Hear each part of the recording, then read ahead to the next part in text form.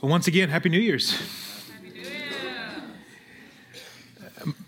If you don't know me, my name is Mitchell Slater. It is my privilege to welcome us as a church into the 2023rd year since the birth of our Lord. Now, the new year, it's a time where we often think about resolutions, right? We think through changes that we want to make in our lives over the upcoming year.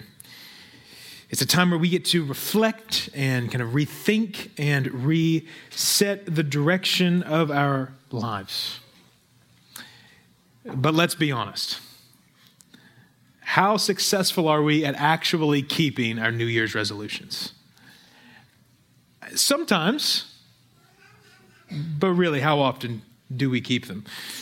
I mean, how many of us have resolved to make changes in our lives and we feel great about them at first, but then how do we feel when the next January rolls around? Maybe not as good.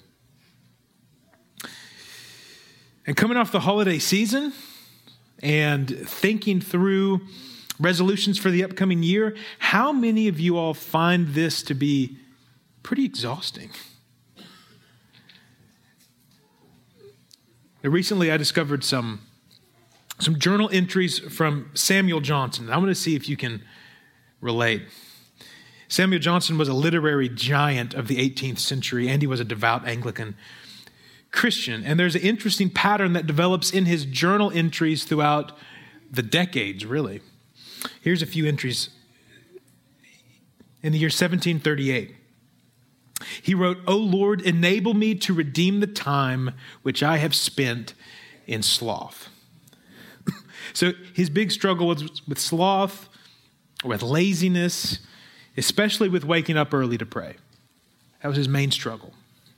So in 1757, that's 19 years later, he says, "O mighty God, enable me to shake off sloth and redeem the time misspent in idleness and sin by diligent application of the days yet remaining." So he's still struggling. 4 years later, in 1761, "I have resolved until I have resolved that I am afraid to resolve again." In 1764, he resolves to rise early, not later than 6 if I can. 1 year later, he wrote, "I purpose to rise at 8. Because though I shall not rise early, it will be much earlier than I now rise, for I often lie until 2. 10 years later, at 1775, "When I look back upon resolution of improvement and amendments which have year after year been made and broken, why do I yet try to resolve again? I try because reformation is necessary and despair is criminal." Finally, in 1781, 3 years before his death, he wrote, "I will not despair. Help me, oh my God." Can any of you relate to Mr. Johnson? You resolve year after year, maybe even decade after decade. You resolve to grow as a Christian, but it just feels like your life is spinning on a hamster wheel and you're going nowhere. It can become tiring and overwhelming and just exhausting. Well, this morning in Luke chapter 6, and you can go ahead and open your Bibles there, Jesus is inviting us to experience true and lasting rest for our souls. And if you're not a Christian this morning, I want you to see that this passage isn't commanding you to do anything. It's actually inviting you to find rest for your soul in Jesus. And if you are a Christian, that means you've already found rest in Jesus. It means that as Christians, we've stopped trying to earn God's favor through our own works, and we have come to rest in the finished work of Christ. So this morning, my prayer for you is that your experience of that rest would grow deeper. It's like after a night's sleep, sometimes you're well rested, and other times you feel like you didn't get any rest, although you slept the same amount of time, right? Sometimes you have a deep sleep, other times a light sleep. And I want the truth of this passage to help move you into a deeper experience of the rest that's already yours in Christ. So let's read Luke chapter 6, verses 1 through 11. These are the very words of the one true and living God. On a Sabbath, while he was going through the grain fields, his disciples plucked and ate some heads of grain, rubbing them in their hands. But some of the Pharisees said, "Why are you doing what is not lawful to do on the Sabbath?" And Jesus answered them, "Have you not read what David did when he was hungry, he and those who were with him? How he entered the house of God and took and ate the bread of the presence, which is not lawful for any but the priests to eat, and also gave it to those with him?" And he said to them, "The Son of Man is Lord of the Sabbath." On another Sabbath, he entered the synagogue and was teaching, and a man was there whose right hand was withered. And the scribes and the Pharisees watched him to see whether he would heal on the Sabbath, so that they might find a reason to accuse him. But he knew their thoughts, and he said to the man with the withered hand, "Come and stand here." And he rose and stood there. And Jesus said to them, "I ask you, is it lawful on the Sabbath to do good or to do harm, to save life or to destroy it?" And after looking around at them all, he said to them, he said to him, "Stretch out your hand." And he did so, and his hand was restored. But they were filled with fury and discussed with one another what they might do to Jesus. These are the words of God. Let's go to him in prayer now for help. Father of mercies, God of all comfort, we have come into your presence as your people, gathered now around your word and table. We ask that you would refresh our spirits through this blessed gospel of your Son. Please lead us now into deeper knowledge, into a fuller experience of the Sabbath rest that Christ has secured for his people, a rest that will last forever. Lord, we ask for you to do this through Jesus Christ our Lord, who lives and reigns with you and the Holy Spirit, one God, forever praised. Amen. In this passage, we see that Jesus is Lord of the Sabbath, so we can experience true and lasting rest. Jesus is Lord of the Sabbath, so we can experience true and lasting rest.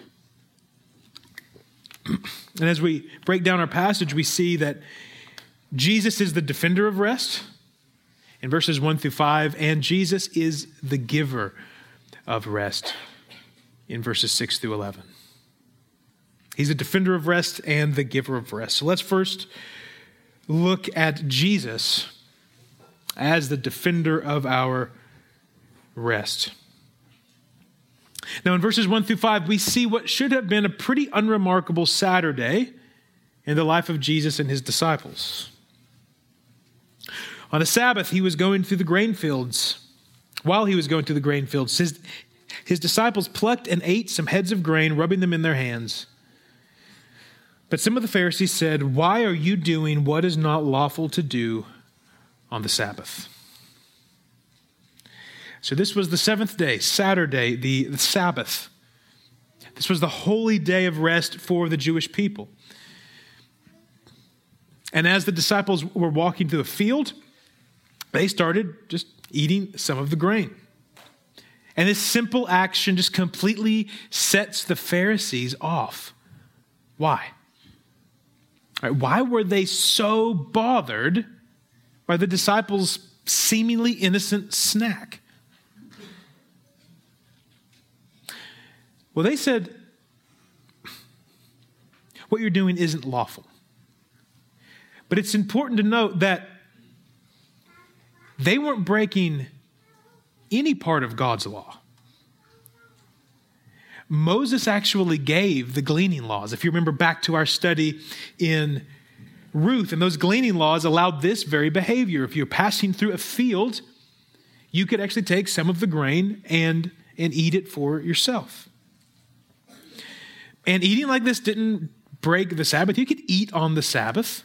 They're actually commanded to feast on the Sabbath. So the disciples were being completely lawful. Why were the Pharisees so upset? Well, they're upset not because the disciples were breaking God's law, but because they were breaking the Pharisees' law. See, later, when Jesus rebukes the Pharisees for holding the traditions of men over and against the law and the commandments of God, he has a very specific thing in mind. About 200 years after Jesus, several Jewish rabbis would come together and put together a collection of oral traditions known as the Mishnah. Everyone say Mishnah. Well done. You're speaking excellent Hebrew. The Mishnah wasn't new. It was a collection of traditions that had been around for centuries and sometimes even millennia. And in the Mishnah, we get a glimpse at the Pharisees' view of the Sabbath. They had added 39 requirements to God's law to make extra sure no one accidentally worked on the Sabbath. For instance, you couldn't start a fire on the Sabbath. You couldn't put out a fire. You couldn't write anything down. You couldn't erase anything. You couldn't tie a knot or untie a knot. You can't cook. You couldn't bake. You couldn't boil water. And you couldn't be involved with harvesting and threshing, which in the Pharisees' perspective is exactly what the disciples of Jesus were doing right here. They were picking some of the grain. That's harvesting. They were rubbing it together in their hands. That's threshing. That's the problem. So they weren't breaking God's law at all. They were being lawful. But they were breaking the Pharisees' precious, closely held traditions. Now, does the Pharisees' version of the Sabbath sound at all relaxing to you? It's not. It doesn't sound restful at all. They had turned God's appointed day of rest into their own day of restlessness. It's like, have you ever gone on a vacation and when you come back, you're just as tired as you were when you left? You moms know what this is like, right? For moms, you're always parenting. You're just parenting at a different place. But you're still tired. Well, that's what the Pharisees did with the Sabbath day. In their obsession to make sure people rested from physical labor, they turned the Sabbath into a day of exhausting, grinding religious labor. And that's what you get with religiosity and moralism and legalism. Now, note I didn't say religion and morality and lawfulness. Again, they're not breaking God's law. God's commandments are not burdensome. But with legalism, with man-made traditions, all you get is an exhausting, never-ending to-do list. Nothing's ever good enough. There's always more to do. It just never ends. Again, think about our New Year's resolutions. Maybe you've resolved this year to spend more time in prayer. If you have, that's a good thing. There's nothing wrong with that. If you have a desire to pray more because you love Christ and you have found joy in Christ, that is fantastic. If you want to discipline yourself for godliness so that you're communing with the living God, that's excellent. But in that good resolution, if legalism is in the driver's seat of your heart, that resolution will leave you worn out and stressed out and burnt out. So we might start off and say, I'm going to pray 15 minutes a day. I'm going to set apart 15 minutes to pray. But then you think, well, maybe that's not good enough. Let me bump that up to 30 minutes. I'll try to have 30 minutes carved out for prayer. But then maybe that's not quite doing it either. Maybe God expects more from you. So I'll pray 30 minutes in the morning and 30 minutes in the evening. But maybe I need to get those times up to an hour and add a time of prayer at noon. So 3 hours a day. Maybe that will finally please God. Maybe now I won't be a disappointment. On and on it goes. But no matter how much effort you put into your resolutions for good, it's never enough. There's always more to do. The way of the Pharisees leads to stress and fatigue and weariness. But the way of Christ leads to true and lasting rest for our souls.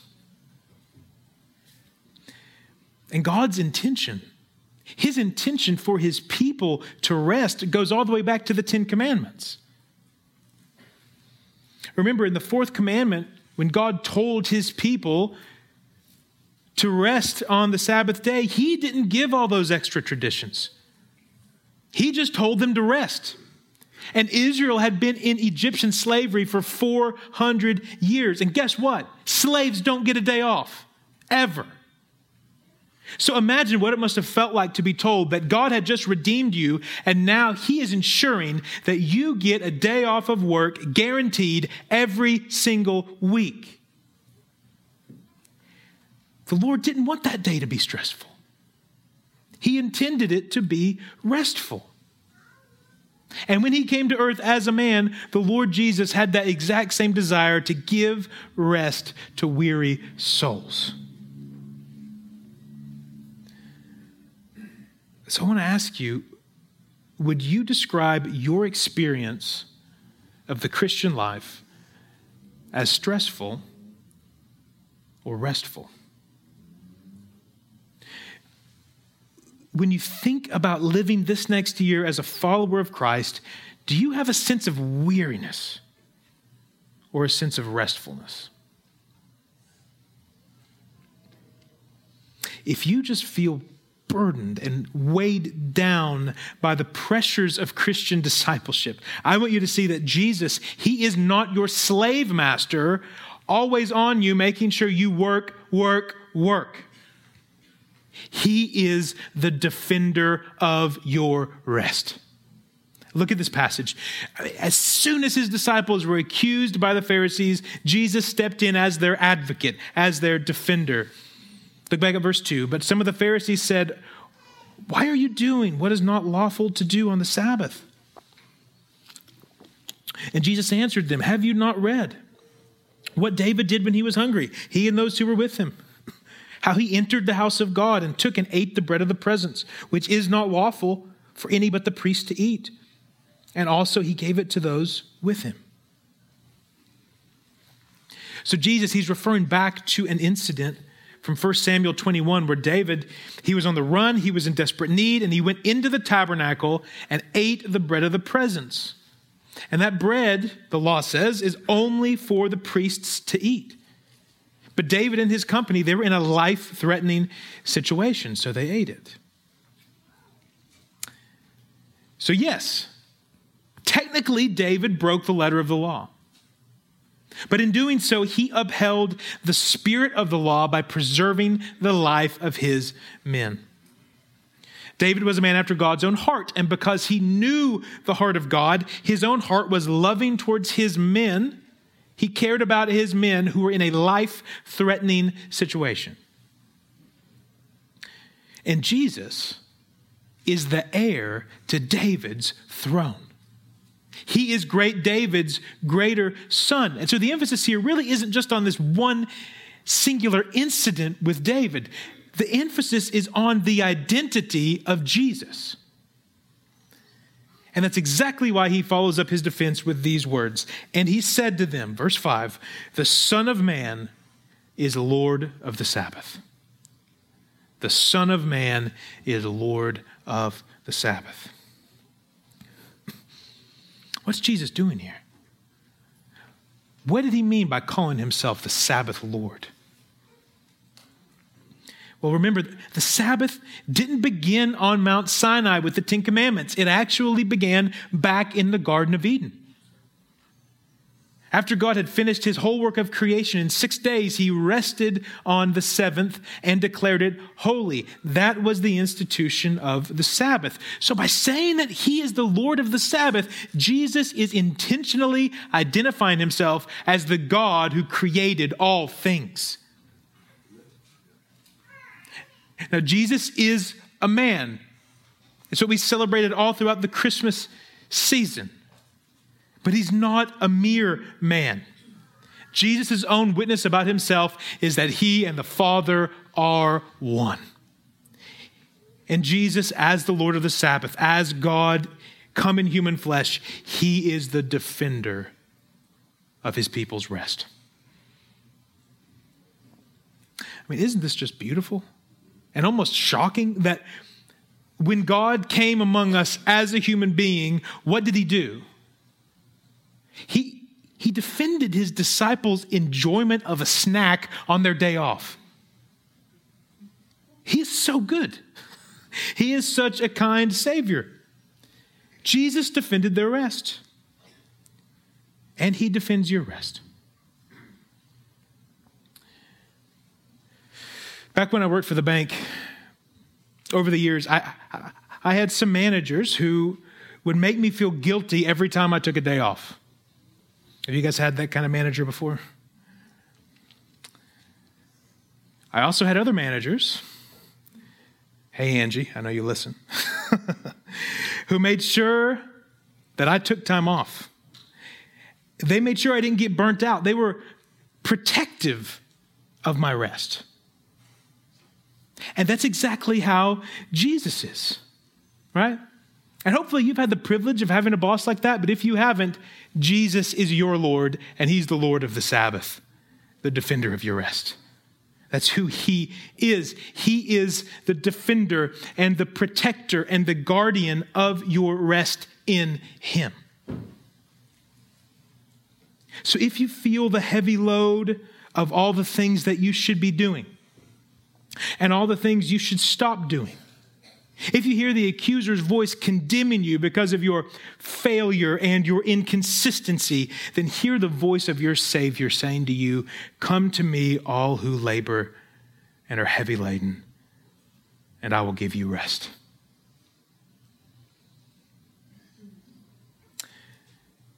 Jesus is the defender of your rest, and he's the giver of your rest. So look at verses 6 through 11. On another Sabbath, he entered the synagogue and was teaching, and a man was there whose right hand was withered. And the scribes and the Pharisees watched him to see whether he would heal on the Sabbath, so that they might find a reason to accuse him. But he knew their thoughts, and he said to the man with the withered hand, "Come and stand here." And he rose and stood there. And Jesus said to them, I ask you, is it lawful on the Sabbath to do good or to do harm, to save life or to destroy it? And after looking around at them all, he said to him, "Stretch out your hand." And he did so, and his hand was restored. But they were filled with fury and discussed with one another what they might do to Jesus. So Luke, he kind of fast forwards to another Sabbath day. We don't know how far in the future this is.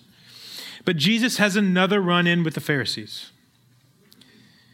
He's teaching in a synagogue, and sitting there in the congregation is a man with a withered hand.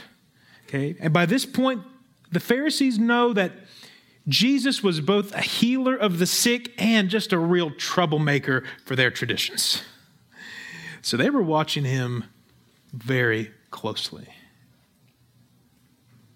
Again, according to their rules, back to the Mishnah, it was actually okay to help an injured person on the Sabbath as long as their life was truly at risk. But if they weren't in any real immediate danger, then that medical aid or that healing should just wait until the next day. So again, to be clear, Jesus isn't breaking the law of God. Not at all.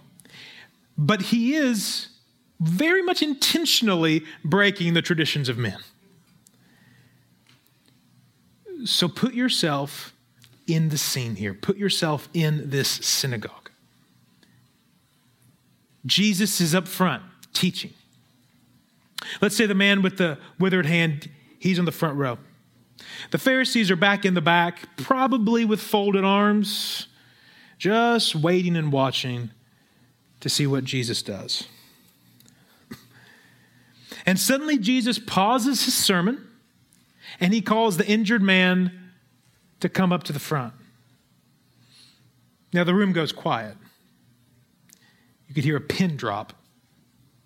And everyone's eyes are just moving back and forth between Jesus and the man, back to Jesus.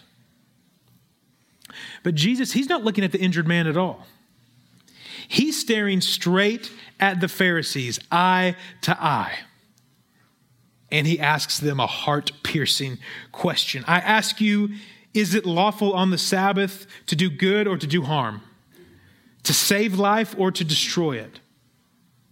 And he's getting to the heart of what the Sabbath day is all about. In other words, really, how does God prioritize things? Does he care more about the strictness of the letter of the law in terms of our Sabbath keeping, or does he care more about doing good and restoring life? So Jesus calls them out. He directly confronts them with this question, and they have no response, just crickets. So Jesus, he turns his attention back to the man, and he heals his withered hand. He restores it. Because Jesus is the giver of rest. He's the Lord of the Sabbath. This is what he does. And the Sabbath day was always about God's good intention to give his people rest and relief and joy and delight and peace and freedom and restoration. And Jesus, he's the one that the Sabbath was pointing to the whole time. In Colossians chapter 2, Paul talks about kind of the Jewish holy days and Sabbath, and he says this: these are a shadow of the things to come, but the substance belongs to Christ. That is, Jesus brings true Sabbath rest to our souls, not just one day a week, but every moment of every day for all eternity. I love the way Dane Ortland puts it. He says, he is that of which the Sabbath is a shadow. Jesus is the shadow caster. He doesn't just forgive our sins. He lets the frenetic RPMs of the heart slow down into calm sanity. And no external circumstance can threaten that rest as we look to him. Jesus, the Lord of the Sabbath, is the giver of true and lasting rest for our souls. So in light of that reality about who Jesus is, think about the situation of this man with the withered hand. Now, we don't know exactly what was wrong with his hand, but the word withered, it could also be translated as wasted. So his right hand, whatever was wrong with it, it was completely useless. So he was extremely limited in life. His disability meant that no doubt he couldn't work. He had trouble providing for himself, defending himself. He couldn't do much in life. And so this moment with Jesus, which restored his hand, did much more. It restored his whole life back to him. So maybe you've been listening to this sermon, and maybe it's even been bothering you that I've been talking so much about rest and so little about what we're supposed to do. You think, yes, there's a lot of talk about rest, but is there any place for work? Right? Doesn't God have actual requirements for our lives? And if that's you, I'm very glad you asked. Because think about this. Jesus healed this man's hand. So now what? Now he has the ability to serve God and serve other people more fully than he was able to before. This Sabbath day miracle, it gave him great rest and relief, but it also gave him his life back, a life that can now be used to love the Lord and love his neighbors. So yes, the New Testament often describes our lives as Christians as labor, effort, striving, discipline, hard work. But here's the real question, the deeper question. Are we working for rest, Or are we working from rest? Do we work for rest, or do we work from rest? Now, this isn't just wordplay. This isn't just semantics. This is the difference between despair and delight, between fear and joy, between slavery and freedom. We don't work for our rest, we work from a place of rest. So let me give you an example.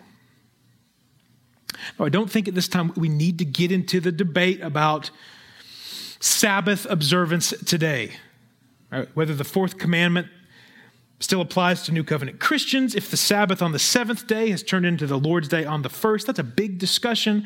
I would encourage you to come to your own conclusion on that. But think about this as an illustration. Under the old way of Moses, the seventh day was the day of rest. So you're working all week long, hoping to get to the Sabbath. It's kind of a religious way of living for the weekend. 6 days of work leads to 1 day of rest. You're trying to earn that reward, to enter into that Sabbath. You're working for rest. But in the gospel, we're called to something different. We're called to work from rest. So in the new way of Christ, we begin our week with rest. The first day of the week, today, is the Lord's Day. And out of that starting point of rest, out of that foundation, we live the next 6 days in service to God. So we begin with rest. And that rest energizes us for the work that God would have us to do. So Jesus is the giver of rest. And if you're in Christ, you have that rest already. It's a free gift. It's a present reality. In Jesus, you have already found rest for your soul. And so now that blood-bought gift of rest can be used to energize and fuel your life of faith and obedience. I mean, this is what we talk about all the time here at River Oaks, that grace leads to good works. That the indicative leads to the imperative, that we obey out of new affections for Christ, that the commandments of God are not burdensome because the joy of the Lord is our strength. So you don't work for rest to earn that. You work from rest that's already been freely given to you. Think back to the journal entries of Samuel Johnson. We heard that earlier. For decades, he struggled with laziness and prayerlessness, but he didn't give up. He kept going. He said, despair is criminal. He persevered. How? Well, in Christ, he had a starting place of rest. His eternal destiny was fixed by Christ's success, not by his failures. His standing before God was based on Christ's finished work on his behalf, not his unfinished work. So he could keep going. He could keep persevering. And you see, when we talk about rest, rest is not inactivity. Rest isn't being lazy and lethargic. When you have soul rest as your starting point, as your firm foundation, that is the fuel that empowers you to love and serve the Lord. So if you feel like you're entering another year of plodding, if you feel like you should be farther along by now as a Christian, if it seems like you're making the same resolutions year after year and you're just barely squeaking by, Jesus invites you to keep working from rest because he is the giver of your rest. And this gift of rest, it's a free gift to us, but it is not cheap. This gift is more costly than we can ever imagine. Did you notice verse 11?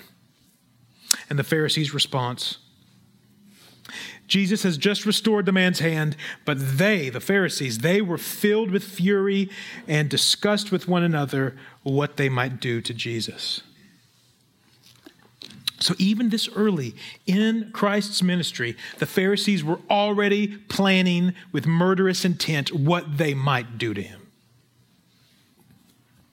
Jesus had asked them a question. Is it better to do good or to do harm? To save life or to destroy it? And they don't answer in this passage. But they give their answer a few years later. They decide to do harm.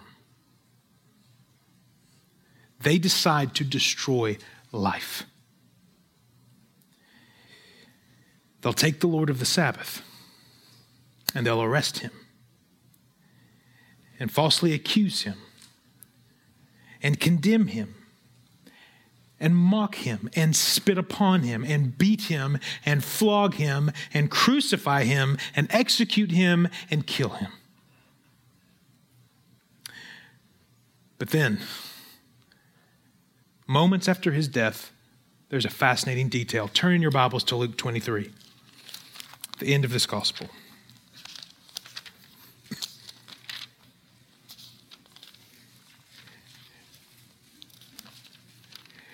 Now, Jesus has just died. Joseph of Arimathea has asked if he could bury the body of Christ. And then we hear this. Look at verse 52. This man went to Pilate and asked for the body of Jesus, and then he took it down and wrapped it in a linen shroud and laid him in a tomb cut in stone where no one had ever yet been laid. It was the day of preparation, and the Sabbath was beginning. The women who had come with him from Galilee followed and saw the tomb and how his body was laid. And then they returned and prepared spices and ointments. On the Sabbath they rested according to the commandment. Now, this is absolutely astounding. The body of Jesus rested in the tomb 24 hours on the Sabbath day. So just as God had finished his work of creation in 6 days and then rested on the Sabbath, so Jesus finished his work of redemption on the cross, and now he rests on the seventh day. On the cross, he cried out with a loud voice, "It is finished." And after completing all the work that was necessary to save his people, he rested from his labor. And the Lord of the Sabbath was laid to rest on the Sabbath. So even in his burial, he fulfills the law. He fulfills the Sabbath. But that's not the end of the story. Where Luke 24 and verse 1, on the first day of the week, they went to the tomb and they didn't find his body. Because on the very first Lord's day, he rose from the dead in triumph. And now the Lord of the Sabbath is alive forevermore, and he will give rest to all who come to him in faith. So if you're here and if you haven't yet come to faith in Christ, if you haven't put all your hope in him, I want you to know that Jesus' invitation to rest still stands. He doesn't ask anything of you. He doesn't ask you to do anything. Instead, he only asks you to rest in what he's done for you, to cease your working and enter into his rest. Because it's not about your work.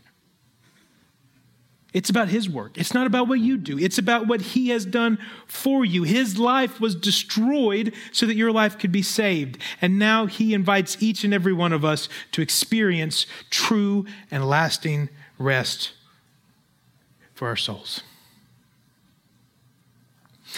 And for us as believers, this is the message, the glorious gospel that we need to be reminded of over and over again. And that's exactly why the Lord of the Sabbath has given us the Lord's Supper. This bread is given as a symbol of his body broken for us. The cup, a sign of his blood shed for us. And I love how Richard Barcellos describes the purpose of this sacramental feast. He says, The Lord's Supper is a means of grace for the weak, not a reward for the obedient. Again, we don't work for rest. We work from rest. So this table, it isn't a reward for your good behavior this past week. No, this table is a lavish feast of mercy for those who know they don't deserve it. These elements are a means of grace that God uses to give us rest and refreshment and restoration so that we can leave this place living a life for the glory of God.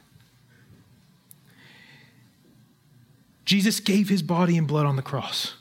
He gives us the bread and the cup because Jesus is the giver of rest. So I pray that as you eat and drink in the presence of God today, that your experience and enjoyment of this true and lasting rest would only grow more deep and more rich and more full. So you don't need to be a member of River Oaks to come to this table. All who are in Christ are welcome. But that means you do have to have repented of your sin and put your faith in Christ alone as your only hope of being reconciled to God. And God's word gives us both a warning and a promise regarding this table. That this is a covenant meal for God's covenant people. So if your faith is not in Christ this morning, I warn you not to partake. The Holy Spirit, through Paul, gave us a warning not to eat and drink judgment on ourselves. But if you are among God's people, if you are relying on Christ alone for salvation, then you are warmly welcome to partake and to eat and drink blessing upon yourself. We do ask that you would be in right standing with your local church if you're visiting with us. If you're not sure exactly what that means, I'll be up front. The elders will be up front. We'd love to talk that through with you. And the way just practically that communion will work this morning is we will go down row by row. Please wait until the row ahead of you has gotten their elements, and then you can come up, and we will take the elements back to our seat and wait to take them together in just a few minutes. So let me pray for us. As I do, I'll go ahead and invite the worship team up. I'll invite the elders up who will be serving communion. So let's pray. Father, we thank you for giving us this Holy Supper, this great Thanksgiving feast, this table of blessing. We know that Christ is here among us, both as our host who serves us and as the feast itself who nourishes us. And as we eat and drink by faith, help us to enjoy our communion and our fellowship and our intimacy with you and with the body and blood of our Lord. Just as this food and drink becomes part of us in a sense, help us to remember that we are in Christ and Christ is in us. And as we who are many eat this one bread, help us to become one in greater unity and harmony and fellowship with one another. So Holy Spirit, lead us now in word and sacrament to enter into the true and lasting rest of Christ. And help us to be strengthened to labor joyfully for the kingdom of Christ, which shall have no end. And we ask this for your glory, Father, Son, and Holy Spirit. Amen.